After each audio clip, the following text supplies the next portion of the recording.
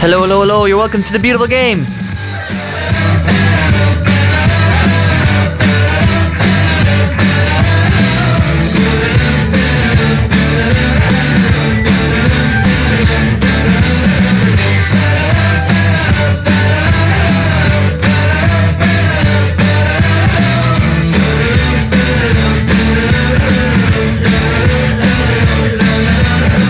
You're very, very welcome to the show here, back on UC 98.3 FM, our second week back here on the beautiful game. Hope you're having a lovely, lovely Monday, and hope you had a good weekend as well. It was absolutely hectic. We'll be getting into it very, very shortly with James O'Donovan. He's here in studio with us as always. We'll be looking back at a dramatic weekend of NFL action, as well as the club action as well in the JAA, really coming to a peak, I think it's fair to say, at the weekend. And also Ciaran Dineen will be joining us a little bit later on to discuss Munster and the rest of the Champions Cup action, along with our hidden gem as well. So loads to come over the next hour or so.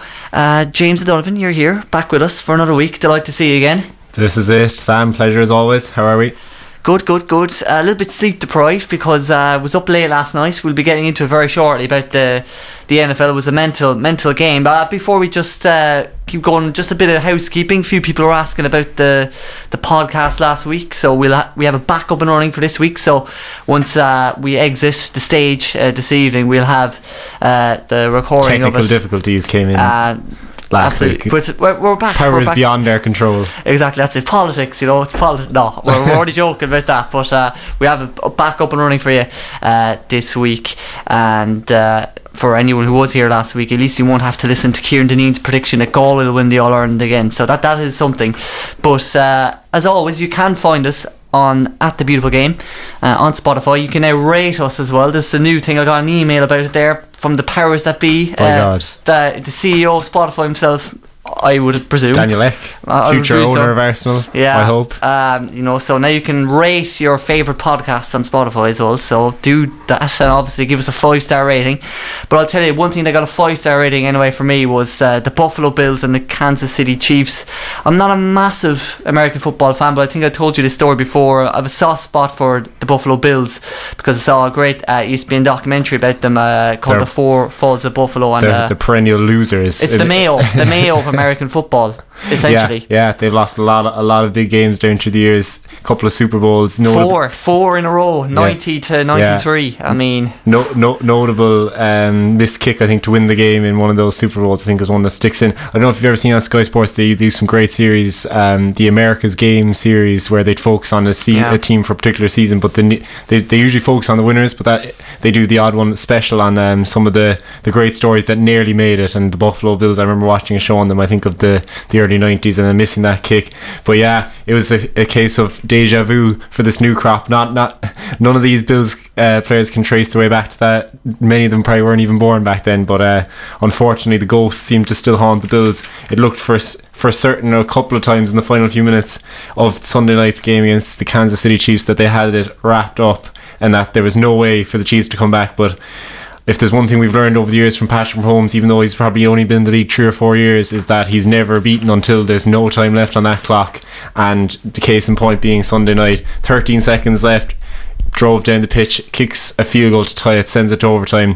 Josh Allen, the Bills quarterback, arguably MVP of the season, incredible performance again on Sunday, and he didn't see the ball again. Patrick Mahomes drives down the pitch, the Bills defence is wrecked, and the Chiefs scored the game-winning touchdown. It was mental. I stayed up for it last night just out of curiosity. I'm a bit of a bandwagon fan, as you may have picked up on already, but it was too late for me, and I'd be more into it than you. So yeah, fair play to your dedication. It was down to be after the weekend that it was. Now we'll get into the other games as well, but after the weekend that it really was the creme de la creme on top of everything.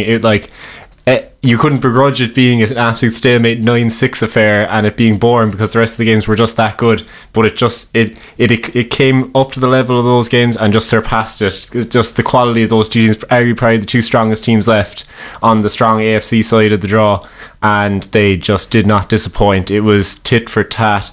Josh Allen comes down in Arrowhead, we have to say as well, the Chiefs' home stadium, which is just an exceptionally loud place to be, especially. It's a fortress, really. It is an absolute fortress. It's deafeningly loud, for the opposition team, and Josh Allen opening drive, drives down the pitch, scores a touchdown, statement of intent, and it's just tit for tat the whole way through the game, and 24 points ended up being scored in the final 3 minutes of play. It was just, if anyone, I think there's YouTube clips of the highlights of the NFL games. It's definitely worth a browse this evening if you're at a loose end, because you will be endlessly entertained. Yeah, it just shows you how cruel sport can be. Then, you know, they've been trying for years now as well, and they've got an unbelievable fan base, you know, a great travelling support to match that kind of atmosphere, that carnival kind of feel to Arrowhead, as you said as well. You know, the Bills Mafia, and they finally got the kind of Patriots hoodoo off their back as well last weekend in the wildcard weekend. They got that Patriots hoodoo, who have, I think they've beaten them, I can't remember the exact stat, but they've beaten them a large, I'd say close to 90% of the time in this century, and the Patriots being their divisional rivals, a divisional team being someone you play 3 times a season, so they just can't get away from the Patriots, and the Patriots have been stuffing them, most notably with Tom Brady and the like of and Bill Belichick in charge for the last 15-20 years, and to finally smash them, and they absolutely comprehensively routed them in the opening weekend. It looked like this could well be their year, and as we've mentioned already, time isn't, and the NFL, they don't really do fairy tale stories, well, not too often anyway, so there's no guarantee. The Bills, while a lot of their players are young and they've talent on both their defense, even though their defense probably didn't hold up too well against the Chiefs, but that's Patrick Mahomes, and that's a different case. He's an exception. There's no guarantee they'll be back next year, and this probably was their opportune time. What do you make then of this? Because you know more about it than me, but like, you know, this overtime rule where essentially a coin toss can decide the game. A lot's been given to this now. After last night's game, it is probably a cruel way to finish a match. But like the NFL have changed it in recent years. It used to be just any score. So it used to be so they toss a coin. For anyone who doesn't know, at the end of an American football match, if the game is tied, they go to overtime, and to decide who gets the ball first in overtime, they have another coin toss, like you'd have in soccer or something, to decide which team tips off first. But in NFL, it's more important because you have possession. It's very hard to get the ball off a team, and the NFL changed it a few years. It used to just be any score wins the game. It's kind of like golden goal. It would be the analogy to soccer or something like that. It'd be golden goal, but now they've changed that in that if you kick a field goal, which is like a penalty in rugby, you kick 3 points. If you kick one of those, the other team gets the ball and gets the chance to drive down the pitch and tie it up, which is more fair. But they want, I think the NFL, they come from the point of view that they want a touchdown to win it, and that they want to prioritise a touchdown to win it. They don't want the game going on indefinitely, and where you've already had a team that's been out there for quite a long period of time, quite tired, and that's why they do focus. It's just unlucky. It comes down to chance of who gets the ball. Come on, what about a good... The Bills were never going to stop Mahomes. As I said, Mahomes is going to go down as one of the best quarterbacks of all time, if not the best. We'll see where he ends up at the end of his season, or at the end of his career. But like, the Bills were never going to stop them. But maybe the Chiefs would never. They wouldn't have stopped the Bills by the way Josh Allen was playing for the Bills. It's unlikely either way. So to leave something like that to chance, but like, that's like saying his penalty is the best way to end it. I was going to say, good old fashioned. You know what do you need now? Do you need a good old fashioned penalty shooter or a good old fashioned GA replay? That's what they need now. A good money spinning replay. Yeah, I don't know. Yeah, I don't know how aware they are of the GA and its money making schemes, but yeah, it could be a good idea, because the NFL they need Primate to come up with maybe a more amicable solution. But I think it's fair enough as well at the same time. Do you know, both teams, it's not arbitrary. It's a simple coin toss, and there's nothing stopping Mahomes as he drives down the pitch. I know they're tired. It also has to be said the Bills should have won this in normal time, but for the magic of Mahomes. But they also probably didn't help themselves at times, notably maybe kicking the ball. Like, they could have kicked the ball, what's known as a squib kick, so they gave the ball back to the Chiefs with 30 seconds left. They could have done a squib kick, which would have been taking more time off the clock. They gave them as much time basically as the Chiefs. Now 13 seconds is still not a lot of time. The commentators were saying that, like the analysts now on Sky Sports where I was watching were pointing that out as well, that they should have a squib kick. It's called. It's basically, it just means that someone has to catch the kick. Instead, the Chiefs let the ball bounce over their own end zone. That means they start at the 25 yard line. Someone's a touchback, and that doesn't take any time off the clock, because the time starts once the person catches the ball. Whereas they could have taken that option out of the equation. They could have kicked it lower trajectory. That would have maybe risked Tyreek Hill, who's an incredibly fast player for the Chiefs, an incredible player, wide receiver who takes their returns from the kicks, and that would have given him a chance to maybe run in the pitch. But these are the things you have to weigh up. And in the heat of the moment, they said, look, come at us if you're hard enough, I'd say was their mantra. They're 13 seconds, good luck driving 50 yards down the pitch and kicking a field goal, but the Chiefs said, we'll see you and we'll raise you, and they did just that. And Harrison Butker made the kick to send it to overtime. Yeah, and I mean, speaking of kicks, I mean, the 3 other games, they all ended in winning field goal kicks. walk off field goals. So basically time is up, and as time expires they hit winning field goals to win the game. So all the games, they were just incredible. There was no blowout win, there was nothing. It was 3 upsets, and then the Chiefs were the only ones with the favourites winning, and they did it by as we've just discussed, by the narrowest of margins. So we start maybe with the Bengals, who defeated the Titans, who were the 1 seeds on the AFC side. Evan McPherson kicked a game-winning, he's a rookie kicker, kicked a game-winning 52-yard field goal to win that game 19-16. I suppose maybe the synopsis of that game would be the Derrick Henry's return, who was arguably probably again on course to be the leading running back in the NFL this year. An absolute beast of a man. He's known as King Henry, and he was actually back after I think about 3 months out with what was thought originally a season-ending injury. He came back. A lot of speculation. He had his first contact practice only I think this day last week, so there was a lot of expectation placed on his door. He delivered a touchdown himself. Probably didn't have as much effect as he can have, but it's a lot to ask of a man even of his stature. Whereas on the other side of the ball, the Bengals, who have, again, kind of like the Bills, I feel like you'd have a thing for the Bengals, Sam, if you learned a bit about them. I don't think they'd won a playoff game 92, isn't it? I think 30 years or something, I heard. Yes, that would make sense. So yeah, they can be your underdog now, as they'll definitely be underdogs going to Arrowhead in that AFC Championship game, which is effectively the semi-final before the Super Bowl. And they'll turn to the likes of Joe Burrow, who finished the season very strongly, had a tough time against the Titans. Titans have a very, very good defense, and Joe Mixon, who just ran it up the gut all day, all night. He was just pounded the Titans at times. He scored a touchdown, so they'll really need to get that running game going against the Chiefs, and their defense will need to play exceptionally well to try and keep Patrick Mahomes down to a minimum. On the other side then, I'll keep going, it's all coming to me. You're on fire. I'm on fire, stop me if you please. On the other side then, there was more surprises in the NFC division, where the 49ers, with Jimmy Garoppolo coming off a big upset victory last week in Dallas against the Cowboys, they defeated the Packers in Lambeau, Green Bay's home stadium, 13-10 with a game-winning field goal of their own.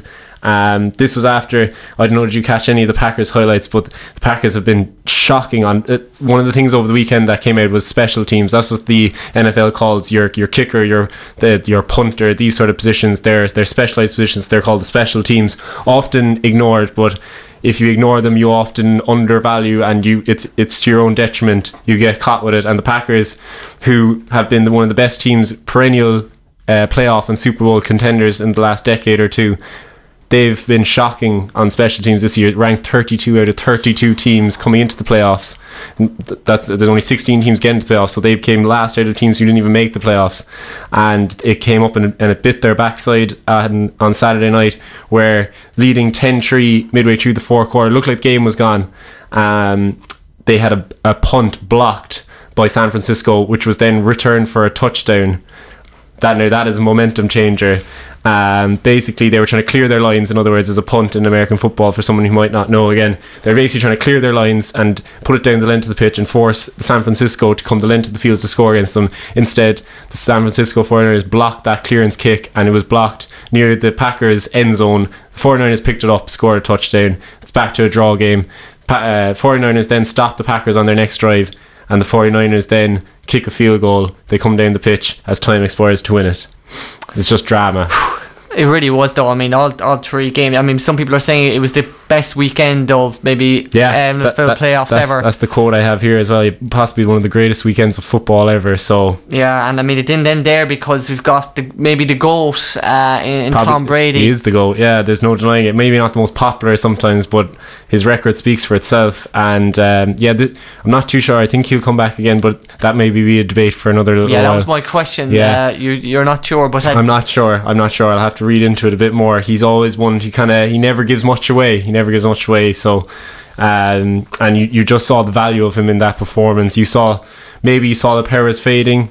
So Tampa Bay were playing the LA Rams in the early game on Sunday night, and the Rams took a 27-3 lead. Now the Rams, again, to those of you who might not know, they're also owned by the owner of Arsenal, Stan Kroenke's family. So hopefully now United versus Arsenal, so the Glazers against. Yeah, correct. Yeah, a different type of with the Premier League into other dimensions. There you go.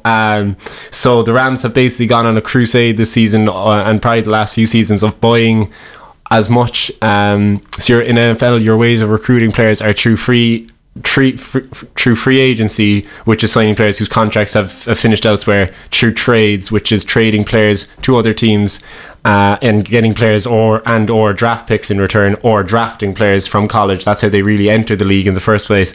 And the Rams have put a price on giving away their draft picks in the next few years by getting players that are proven winners here and now. So they've drafted players like Von Miller this year, who was a Super Bowl MVP. I don't know exactly, was he a Super Bowl, definitely a league MVP or defensive player of the year when the Broncos won the Super Bowl about 10 years ago as well now. They've drafted they've traded for people like Matthew Stafford, who's their quarterback. They traded away Jared Goff to the Lions and got Stafford in return, plus they gave away draft picks for him. They've made it their mission. They're saying they've basically said, forget the next few years, this is our year. We want it this year, no other years. And they were nearly knocked out, left with egg on their face, having gone 27-3 up midway through the third quarter. Tom Brady rallied, as the GOAT does, and brought it back to 27 apiece with less than a minute to go again. But Matthew Stafford, in fairness to him, he'd never won a playoff game up until last week, when they actually beat the Arizona Cardinals, and he showed his real mettle when it mattered, having played poorly in the second half after being brilliant in the first. He found Cooper Kupp, who's one of the league's standout wide receivers, great name as well to boot, and they drove down the pitch, much like Mahomes with seconds left, drove down the length of the pitch and just had a chip over field goal for Matt Gay, a former Tampa Bay Buck. The players change around so much in NFL. You can come back, you can write your own storylines, but there's so many narratives, and Gay kicked the winning field goal to knock out Tom Brady, and it just shows you again how hard it is to defend a Super Bowl. It's fascinating, isn't it? Because, I don't know, I guess it is a discussion for another day, but imagine if something like that was in soccer, or I don't know, just some other sport. See, in America, it's always been that way, even in the other sports like basketball and stuff. So I do find that kind of fascinating. It kind of gives, I guess, teams a chance of maybe, even the smaller teams, maybe every kind of decade or 15, 20 years, that they could have a couple of years of where they really do something special. Like the Bengals, again, for example, a team traditionally might not be the most well known or the biggest, but now because they drafted in, Joe Burrow, he was the number one draft pick, wasn't he, a couple of years ago? Yeah, definitely in the top five. And a guy, Kim, just driving that team now to a conference final and stuff. It's just it's very interesting. We always kind of make fun of America for being these kind of, I guess, capitalist kind of ads during the games, but they have a pretty fair system, I think. Their sporting system is one that definitely be espoused in many a communist era back in the day, because everyone gets a chance. Now you could also say it's a closed knit and there's no ways of teams to get into the NFL. They have the closed party, closed shop window, but it is a very fair way of doing it, and it's totally down to what the teams want to do. Like the Rams have taken it upon themselves to give away their draft picks in favour of here and now players who are maybe a bit more proven, a bit more experienced, whereas other teams, they nearly play out the end of their seasons in the hope of getting that number one pick so that they can get the cream of the college players coming through, because as I said, that's the only way to really enter the league, is to come through the draft from the college system into the NFL, which is held once a year, and which will be held, I think, in about March or April time again. So it's a good way of evening it out. Like the Chiefs were struggling big time maybe for the last 15 years up until maybe 2014 or 15, or maybe a bit earlier. They were quite good. They were getting a bit better, but the drafting of Patrick Mahomes has just catapulted them into the here and now, and they're now every year they're Super Bowl contenders. They were, I think, NFC Championship game maybe 2018, won in 2019, lost in 2020, and back again now this year. Like they're there every year. The Bengals have been in a traditionally very tough division with Pittsburgh, who are think tied for the all-time leading franchise. My beloved Pittsburgh had to get them in a mention, with the Baltimore Ravens, who have also been very, very strong. And the Browns have been a bit weaker, but getting better again the last few years with Baker Mayfield and co. So the Bengals have emerged from their shadow as the best team in the AFC North this year. So hopefully now they can maybe go on and beat the Chiefs and avenge the Steelers' defeat last week to the Chiefs. So it's a very fair way of doing it, and it throws up different teams every now and again, but you also really get to see the value of how the Patriots stayed so successful for so long, in that they weren't getting the best picks, but they were still keeping themselves relevant every year for that period of Tom Brady's career and Bill Belichick in charge. So it just shows there's different ways of managing, and there's so much creativity on the part of the general manager, the head coach, and some of the top players they have into keeping a team going over a number of years. Yeah, it's quite fascinating. No, that's brilliant. That's a great summary. Thanks for that, James. So to finish up, I guess, if you were to call these two games out at the weekend, how do you see them going? Who's going to come through? So we have the Bengals and the Chiefs on the AFC side, and we have the 49ers and the Rams. I mean, it's hard to look past the Chiefs in the AFC game. They're at home again, aren't they? It's all the fourth year in a row. At home again in Arrowhead. The Bengals have had a great run, a great season. I just can't see them being able to hold up. The Chiefs had a slow start to the season, but since they've got going, really since about week 6 or week 7, they've just been non-stop and just getting better and better. And they just know how to get it done at this time of the year. And I just think Joe Burrow, maybe this experience will come back and shape him to be a better player in future years. I'd love a close game. I hope it's not a rout. Like, all the games this week have been brilliant, and I hope the Bengals run the Chiefs close, but I just think the Chiefs have too much of them. I don't think the Bengals defense will be able to cope. And then in the other game, the NFC side, I think we have the 49ers going to LA, the LA Rams, and again the 49ers have great momentum behind them now, in that beating Dallas on the road and Green Bay, they're underdogs for both of those. And they've, with Bosa and their defense, they're very, very strong. They're kind of winning in spite of their quarterback, Jimmy Garoppolo, who led them to a Super Bowl 2 years ago when they lost to the Chiefs, who's been coughing up kind of poor plays. But I think if their defense can keep it tight and force a few turnovers, like the Rams started coughing up the ball big time once momentum went against them at the weekend. They fumbled the ball I think twice in the last quarter, or twice in maybe the third and the fourth quarter. So if they can get some big turnovers against them, well, then maybe people like Deebo Samuel for the 49ers can work a bit of magic, and Jimmy Garoppolo can keep his turnovers to a minimum. But again, I think you have to favour the Rams at home. So I think the Chiefs and the Rams will be Super Bowl this year. Very good. Looking forward to it. Thanks very much for that. That was take it just a few breaths there now. You were going whistle stop tour non-stop. No, very good. Yeah, I'm looking forward to it. Who knows, maybe you might have just tempted me into staying up again this weekend for a game. We'll see.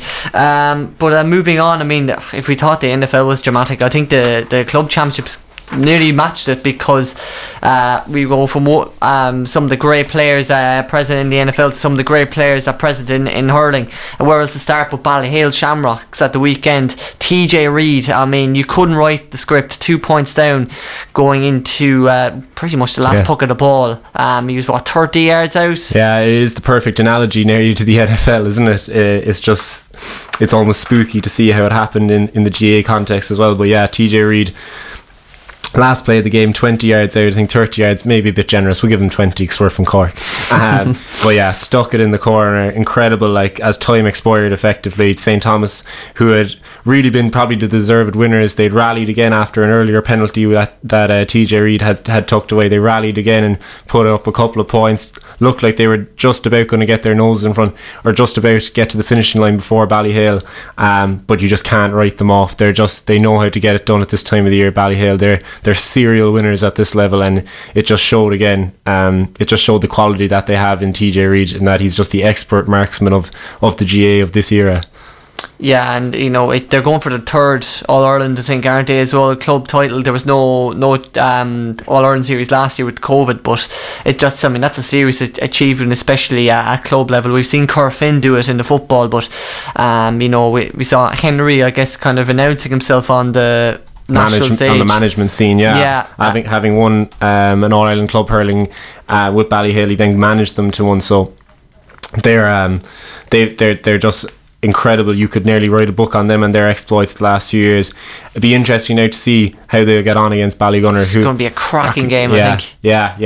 Ballyhale or Ballygunner really will put it up to them, so it'll be interesting to see how they get on. But Jamesy O'Connor now in charge of Ballyhale, so Henry Shefflin used them as maybe as a step in his managerial role, and as Ciaran mentioned now, we'll wait with bated breath after his prediction last week about Galway next year, so it'd be interesting to see how they go. But yeah, Ballyhale, Ballygunner, I don't know how you could call that one. Yeah, it's going to be a belter. They got through a very brave performance, to be fair, from Schlockneal, losing out in the end 219 to 117, but doing some great stuff for Derry hurling, for Ulster hurling in general, so hopefully they'll be back over the next couple of years. A very interesting, I don't know if you had a look at some of the other intermediate results as well. We've got a Kerry team and a Kildare team in the final of the intermediate club championship. So we've got Naas of Kildare up against Kilmoyley, managed by former Cork manager John Moyler, so that should be very interesting as well. I think we'd four in the semi-finals. We'd 4 teams from, we'll say, non-traditional kind of hurling strongholds. So we'd a Mayo team in there as well, and the other one escapes me now off the top of my head, but just very interesting to see I suppose that kind of that hopefully emerging level. I know the Kildare grassroots hurling spread across the country. I know Kildare have done a lot of great work there. I've read a few articles on some of the development work they've been doing. Well, you mentioned Schlockneal and their success in both. Like, they've been incredibly good at both codes over the last decade or two. A very strong football team as well. We came across them in 2018 with Nemo in the All-Ireland Club semi-final, but they've just been thereabouts in both codes, and they're really flying the flag for Ulster. And as you mentioned, Naas there as well, like, they arguably could have and nearly should have beaten Kilmacud this year in the Leinster senior football. So they're also in an All-Ireland intermediate hurling final or semi-final is exceptional work by them. So yeah, it's great to see it being spread around. That's news to me now that there was a Mayo team as well. But yeah, Kilmoyley as well, they've been very strong down through the years, really representing North Kerry hurling very, it's a real proud hurling kind of tradition there. It's only a small pocket, but you have the likes of Licksnaw, Shane Conway, UCC's own. Shane Conway, I was just, the name was escaping me. I was going to say who was the UCC hurler who's been exceptional the last few years, but yeah, Shane Conway has been incredible. So Kerry hurling's definitely on the way up. I think they had a big scalp against Tipperary a few weeks ago. A few Limerick players involved now with them as well, who would have won All Irelands at underage level. That would nearly be a debate for another day. I know there was some purists maybe weren't too happy. It was like the invention of the grandparent rule that we saw the Irish soccer team use to great value in the 90s under Jack Charlton. They were saying the GA have brought in the grandparent rule now in hurling to try and resurrect the fortunes of some of the lesser known hurling counties. But I mean, you can't begrudge the Kerry hurlers of a superb victory over Tipperary a few weeks ago, and you can't begrudge Kilmoyley of there. Like, they've been knocking at the door of those ranks for many years. Yeah, so great to see. And also, just one final honourable mention before we wrap up our club action for the weekend. We had some Cork representation as well, because we've got a place from my own neck of the woods I would have come up against him myself. Just shows you the level of club we would have played with. But Ballygiblin and North Cork, small parish, are into the final of the All-Ireland Junior Championship. They're going to be taking on Mooncoin of Kilkenny in the final, so best luck to them. And I guess we've got the football kind of restructuring stuff, which I'm sure we'll get into over the next few weeks, but it's just great to see how no matter what grade it is, that we're seeing these kind of club finals all being playing Croke Park, and what it means to every community. It really is like the junior championship has about as much meaning as the senior, and I guess we're trying to get that kind of sorted from the football inter-county side of things. So I'm sure we'll be looking into that a little bit further over the next few weeks. Sorry, I might jump in. Ballygiblin, they had a great win against a Manchester team, so it's interesting to see that.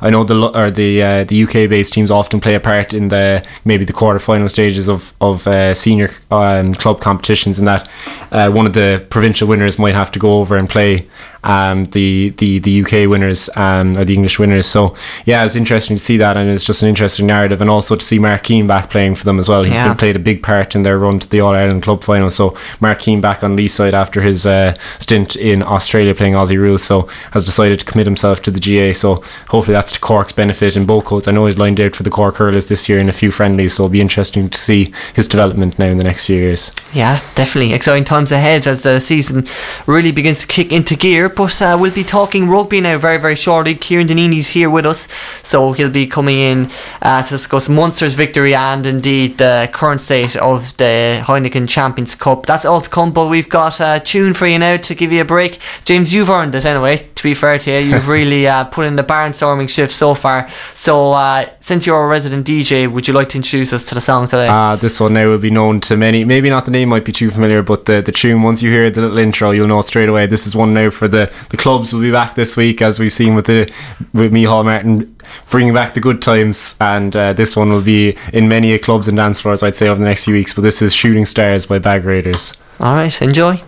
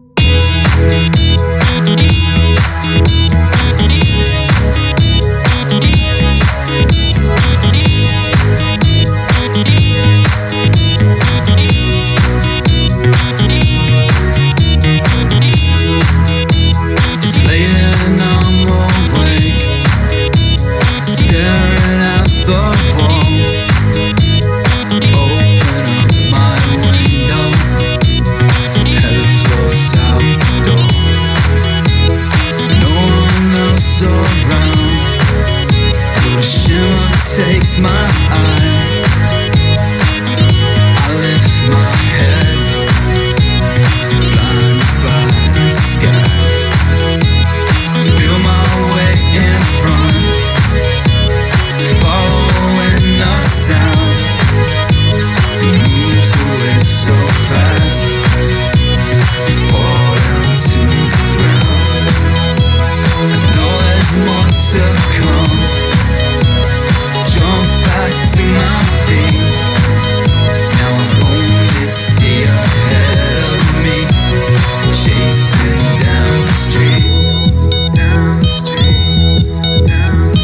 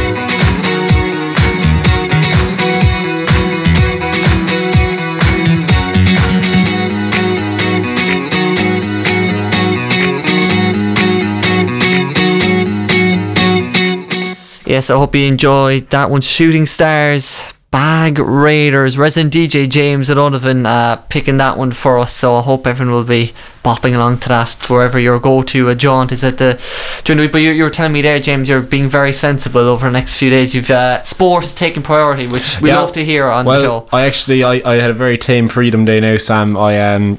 I actually had a bit of a Christmas Day part 2 at home because everyone got COVID at Christmas time, so not many of our people from outside the county were able to travel down to visit us. So once we were given the green light, now a few people came down on Saturday evening, and we had a good old jaunt at home. So not quite the turkey and ham, but something close, and really felt like Christmas, even though it was the 20th of January. But yeah, this week now, Thursday night, I think we'll get back to it. I think the licensing, is due to come into place maybe during the week. I know a lot of places were left a bit were caught nearly a bit out by not expecting the restrictions. So yeah, hopefully they'll have the necessary licenses in place to cater for me on Thursday night, and that I can stay until they'll pull me out of there kicking and screaming. Very good. Ciaran, were you did you enjoy your freeing day? You were a bit sensible though too, by the sounds of it. I was designated driver down in Kinsale, so the things I do for my girlfriend, yeah, so it was, romance ain't dead. I know, yeah. No, it was actually lovely. I was down in Kinsale and there was a great buzz around the place. Alright, we actually ended up going in somewhere by, I think we were there for like 8 o'clock, and there was no seats left, so there was lads in there from dinner, I'd say, straight in from 6 o'clock. But yeah, it's going to be a busy week in town, I'd say. And it's great to have fans back now, full stadiums hopefully over the next few weeks, and Thomond Park, where else to start, but again about 13,000 there for the game yesterday against Wasps, and hopefully we'll have a full one for the visit of Exeter Chiefs in a few months' time. But 43-7 winner, or 45-7 winners rather, against Wasps. A better performance, I think it's fair to say. Only their 5th game, to be fair, since that infamous South African trip at this stage. And I guess, maybe some of the points that Johan van Graan, the players, been making about the reason why they were so disjointed is because just the lack of game time, rotating squads. It did seem like it was a step in the right direction yesterday. Yeah, it did. I mean, I think whenever Munster put on a big score victory, you one of the first things you do is have a look at the opposition, which is perhaps a little bit unfair. Wasps weren't great by any means, but at the same time there were elements of Munster's play which would give you some sort of hope going forward into that Exeter game in the knockout stages. I suppose the key things are 8 line breaks, 15 offloads, 22 defenders beaten, which is much better compared to what we were subject to in the last couple of months. Some very good performances. I thought Gavin Coombs played very well, but Ben Healy kind of really stole the show with a magnificent performance. Found fantastic space in behind the line speed defence, which was kind of, it's like, when a team in soccer half presses the ball and they don't do it properly, and it actually makes things a hell of a lot worse, because then all of a sudden there's loads of space in one particular part of the pitch. So I mean, the Wasps line defence speed wasn't great, but at the same time at least Healy had the imagination and the ability to exploit that. So yeah, it'll be interesting going into the extra game. They're not on the same level as what they were last year, but it's still going to be a very tough game. Yeah, it is. Yeah, I mean they lost to Leinster, didn't they, last year at home in the quarterfinals, but I suppose maybe one of their first real tests in the competition as well, coming up against a big English pack. It's been one of the criticisms. Okay, they've been winning games, but it's always been said, and the evidence is there to prove it as well, James, that when you come up against these big English teams or big French teams who with a big pack, big physical presence, that Munster seem to just always come up short. So it's going to be a tough task. But have you seen, I don't know if you caught the game at the weekend or anything, but what's the sense from listening to us here, where Munster are at, and are they going in the right direction? It's always hard to tell at this time of year. I think you always take stock more towards the end of the season. I mean, it's interesting, especially with Johan van Graan kind of announcing mid-season that he'll be departing, so that also kind of, you've kind of mixed intentions, like what are the players playing for? Are they playing to keep their jobs next year? I don't know. There's been a few contracts announced. Yes, they've struggled with the pack over the years, as you mentioned, most notably I think with Saracens, who brought a new level to the physicality in the European game. So it was good to see them maybe fronting up on that level, and they really have some exciting players coming through there. Most notably maybe Alex Candellin, really impressive player. I got a great try a few weeks ago to win can't actually remember what game that was, but it was a great try to win the game. Ulster, there you go, thank you, Sam. So yeah, it'll be interesting. Exeter Chiefs will be a very tricky game as well. Exeter have been really strong over the last few years on the European circuit, so whereas then you have Leinster against Connacht, which would be an interesting one as well. Are you in favour of these two-legged playoffs? Yeah, I was going to say that, actually. Very interesting.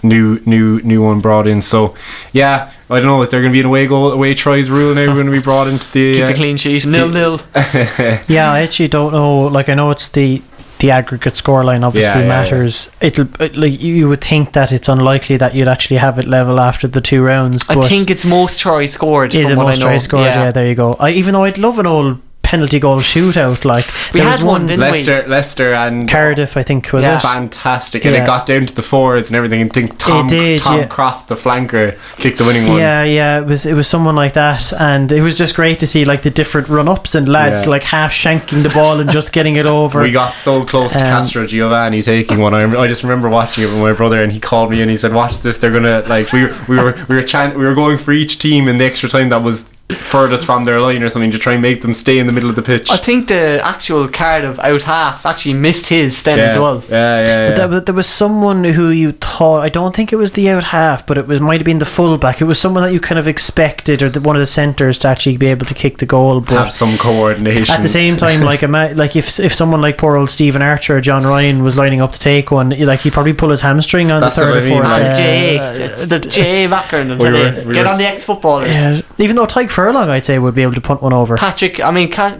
Campbell and all those guys, then, well, I know he's a fullback, but I guess there is a few, even among the forwards, I think, that have played J or Gaelic football at some sort of reasonable level, so that could be a secret weapon. I just remember Victor Matfield famously kicking the ball to touch for South Africa in, I think, a 2007 World Cup game against England, so it's not unheard of that the forwards like an old kick sometimes, so Yeah, it's but I guess so where we had last 16, I mean, Leinster standing out, I think it's fair to say again, even though it looked bad, I think we're desperate. I watched the game, and I mean, they're bottom of the table for some reason. Why Van Gran wants to go there, I mean, it's probably for we'll say the pound must be in good currency over there at the moment. Nice part of the world. It is the Roman old style kind of Roman city.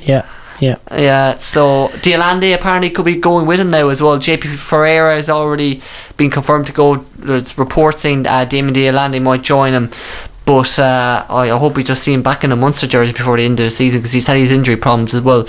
But was there anything else that stood out to you, Ciaran, at the weekend, or is it kind of business as usual now that the chaos of COVID's kind of been put behind the competition a little bit, although I know the seedings and stuff are a little bit skewed? Yeah, I mean, I just thought some of the games were very, very enjoyable. I loved watching the highlights of the Stade Francais Connacht game. Like Connacht did, throw it away in the end, like, in fairness to them, but it was just really, really enjoyable to watch. I think the two-legged affair will be interesting. I hate the idea of, we'll say, a Leinster blowing away a Connacht and then Connacht putting out like a second string team in the return leg or something like that, because the integrity of the competition has been called into question with, as you say, the blowout fixtures. Now, some of that was because of COVID factors, but like over the years, for the French teams in particular, or the English teams, if they were struggling in the Premiership, fielding weaker teams and getting absolutely hockeyed, it hasn't done the competition any favours. But look, we'll see it. They're giving it a go, and I think what's good is that a province like Munster, who like those kind of knockout games in Thomond Park are so special. And it's a shame when they're in previous campaigns where they've had to play away and they haven't been able to experience the kind of full crowd. So at least they'll have a shot at that, and a lot of other teams will as well, of course. It's a dreadful draw, though, really, for Munster. They couldn't really have asked for anything worse, because their reward for playing Exeter could be Toulouse or Ulster then in the quarter-finals. Leinster are on the same side of the draw. All 4 provinces on the same side of the draw, so we won't have an All-Irish final.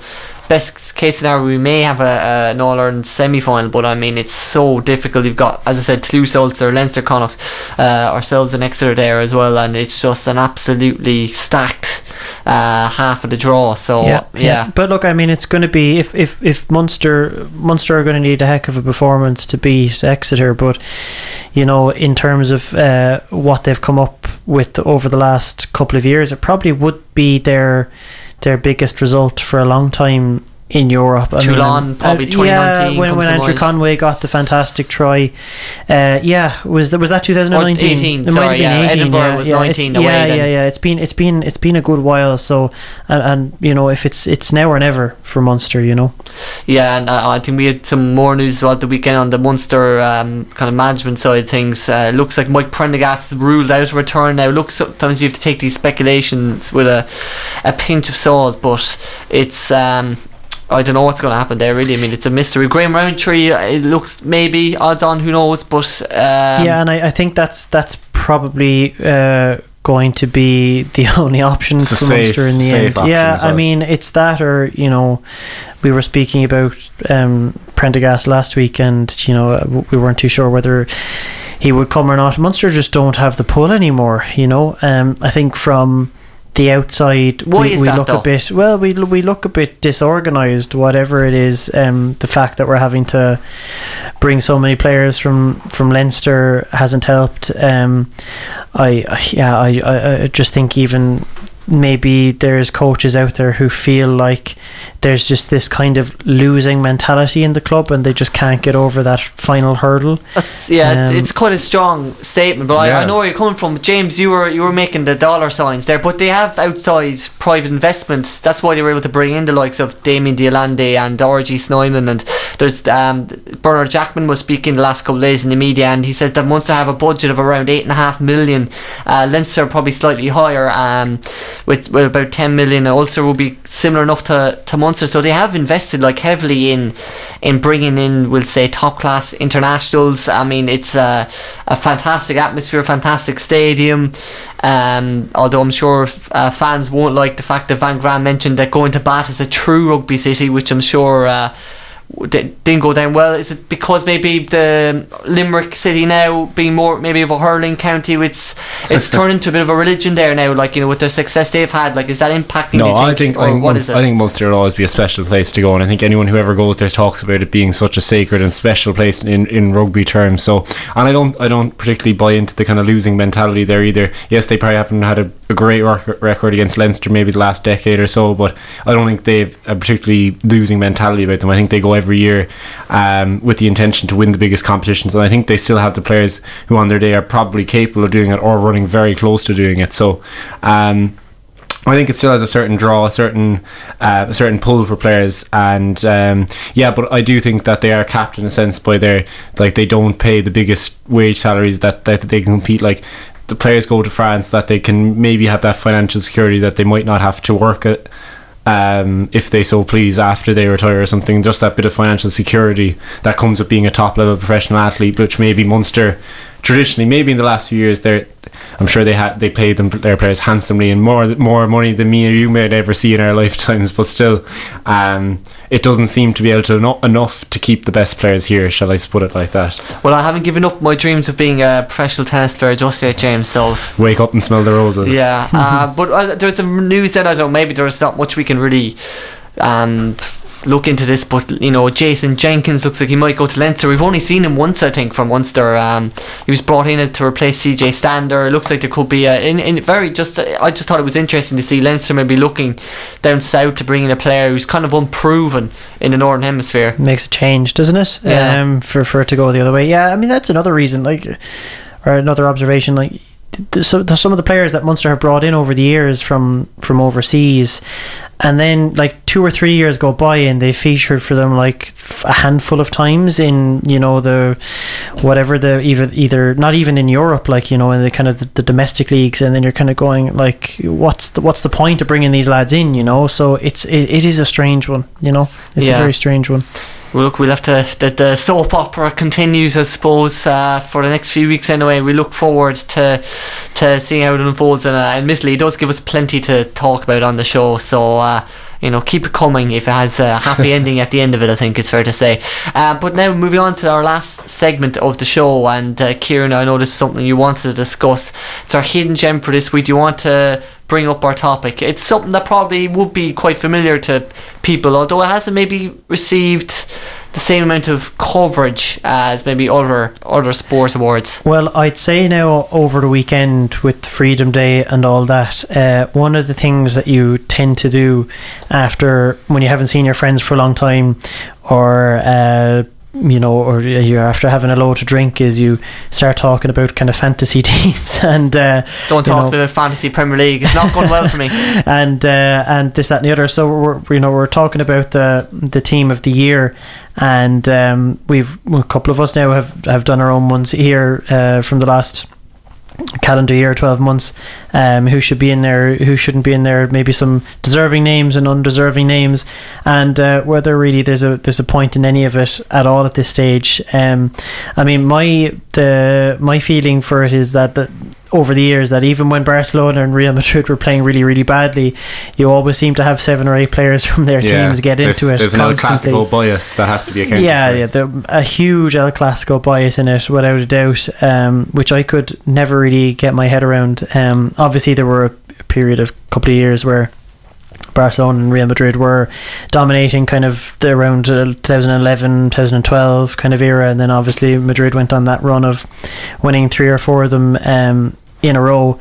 And there's still, it's slightly improving, but I mean, we can run through my team, but I mean, I can't believe Messi was in this year's one. I know he's probably the best of all time, but when you consider the last 12 months, it's an easy enough option though to pick him, isn't it? Yeah, and it doesn't really upset anyone, but also the formation that they had this time around, it looks like they were playing with 4 strikers.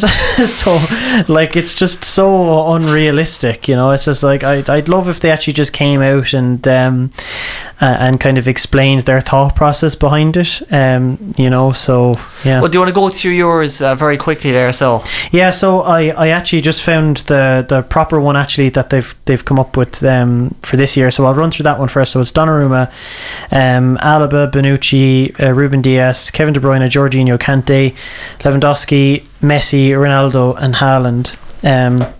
So I mean, I think there's always going to be a couple of names that could have gone on it that aren't on it, but I think the fact that you have Ronaldo, Messi, Haaland and Lewandowski all up front is a little bit ridiculous. And as good as Ronaldo has been at periods for Manchester United and scoring against Ireland those 2 goals, I think he's a very lucky boy to be up there as well.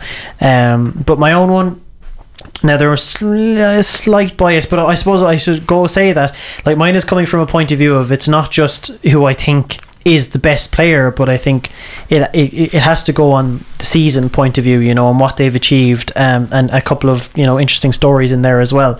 So I have Edouard Mendy in there. This is a guy who 6 or 7 years ago I think was released from a second tier French club and was on social welfare for a period, and then fast forward just a few years and he's winning the Champions League with Chelsea and being named goalkeeper of the year. It's a fantastic story, I think. Right back, Trent Alexander-Arnold, Ruben Dias, had Bonucci in there, but I also I wanted to give it to Thiago Silva because I just think, after winning the Champions League, deserved it, but I'll put Bonucci in. Man City's Cancelo, and then in the midfield, Kante, Jorginho and Marco Verratti, Salah, Lewandowski and Haaland then up top. And James, coming to you then, do you think that first of all, what are the thoughts on that team? Would you agree with it? And also, do you think these awards and honours are kind of important to players? Are they important to fans? Do you read too much into it? Or I wouldn't. I think they're a topic of conversation when they're announced, and people get a bit annoyed by them because they might get the general gist of what the feeling is. They maybe not. I don't think they get it all right, and maybe it is tricking them to get it totally right. Everyone can have gripes about individual players, particularly when it's an 11 made up in an 11 team lineup. I mean, one that sticks out to me is Federico Chiesa. I think he was exceptional in the Euros. Definitely worth the shout there. Plays basically was probably Italy's best player, I think, during the Euros. So I think he's worthy of a mention in there. Like Ronaldo, while he was the top scorer in the Euros, I don't know, did he have that much of an impact on it? A couple of penalties included there. So his scoring record has been impressive with United, but then have United done particularly well with him? Like, that's another kettle of fish, Sam. Like, you can pick holes in all of it. I wouldn't give it the biggest weight in the world. I think individual honours might be worth more. I don't know. Like, but then, do you think it's important to the players, or is it just an ego thing? Maybe even. I think it's a nice recognition for the players to get. I don't think they set out at the start of the year and like their goals are not to get into FIFA Pro World 11 at the start of the season. Their goals are to win the World Cup. Well, every 4 years win the World Cup, is to win the Champions League, is to win the Premier League, is to win the La Liga, whatever their domestic league is. It's they're the ones they're set out for. So I think maybe to get in their domestic league team of the year is probably even more, like, sometimes that can be harder than getting in this, because this may, like, who votes for these things as well is another thing. You see, I think there's the Euro bias in there as well, because, like, as you were saying, Chiesa, and he did come into my thought process, and the Spinazzola, the left back or the left wing back, but you're kind of judging them on 4 or 5 games. You know, and I think if you took out, that's nearly where the pressure is highest, though. True, but I think if you took the Euros out of the equation, I don't think we might not even know who Spinazzola is, you know, because he's playing for Roma, and Chiesa, okay, he played well as well against Chelsea actually in the Champions League recently, but it's the fact that Salah wasn't in it, I just couldn't get over it in the official one, given that he is the best player in the world at the moment, you know. True. Yeah, he's unplayable. It's fair to say, actually. This escaped me as well. It's actually a farce that he's not in alongside there. So yeah, I mean, that kind of just does the credibility of it. Kind of, is it really worth it when you know Salah not in there, a couple of others maybe as well. Is there like I must admit I don't follow really the individual kind of side, even down the Ballon d'Or and stuff. It wouldn't really matter to me who wins or not, so I wouldn't follow it closely. Is there a ceremony for this, Ciaran? Is there any kind of way of actually? Yeah, no, there is a ceremony, and I'd say it's pretty exclusive. It probably costs a fortune. There's probably advertising. They just do it for the money, like there's everything else. There's probably a big party afterwards where all the administrators get to indulge themselves in whatever debauchery takes their fancy. So talk about the Super League and all that. The latest, exactly. So I think it's worth more to the administrators and dignitaries than it is actually worth. It's a night out for them, as you say. Like that's probably a fair point. Was there anyone who you thought should have gone in there, Sam? I have to say, from what you've read there now, you're in terms of your team now and the actual team, I think Salah is definitely the one that sticks out for me. I think you make a fair point as well. Definitely about Ronaldo. I could nearly accept Messi being in there, especially with the Copa America and stuff as well. But Ronaldo can definitely find himself lucky, I think, to be in there. But Salah is the one that jumps out for me. I personally felt like Lewandowski should have won the Ballon d'Or in a way a while back. So he should, I think, be acknowledged more, maybe because he doesn't have the same presence kind of, or personality or online kind of thing, compared to like a Ronaldo or a Messi, who's just on every billboard everywhere, and absolute there's just two iconic needs players. to change agent. Well, look, he's an interesting kind of background which you might get into another day, but he's the epitome of like a professional Lewandowski. He's kind of like keeps away from the limelight. His wife is a physiotherapist, really looks after his body, he's himself, really kind of dedicates himself to his craft. So I think he's going to be around for a long time to come still. He's 33, 34, about that, in the prime of his career, and I think from reading some articles on him, I can see why. So I'd urge anyone who's interested just to why he's gone from being kind of elite to absolutely world class to one of the best in the world. It's definitely well worth a look. But interesting stuff. Thanks very much, guys, for that. Thanks very much for coming in again this week. Good to be back. Just a reminder, if you want to podcast the show, you can on Spotify from tomorrow on again, and you can now rate us on Spotify 5 stars, please. It'll help us gain a bit more exposure. So follow us on The Beautiful Game on Spotify, and for the latest episodes and whatnot. So that's pretty much it for this week, guys. Pleasure as always. Now we have a song to play us out, very poignant one, I think it's fair to say. Resident DJ James O'Donovan and Ciaran both assistant DJ Ciaran. I was actually just hungry, which is why I thought of this guy. Well, I don't know, what is a meatloaf? It's that American thing, Super Bowl. It's an American thing, yeah. I'll look into it we want to have our own Super Bowl. So is it like Billy Roll or something like that, or is it a bit more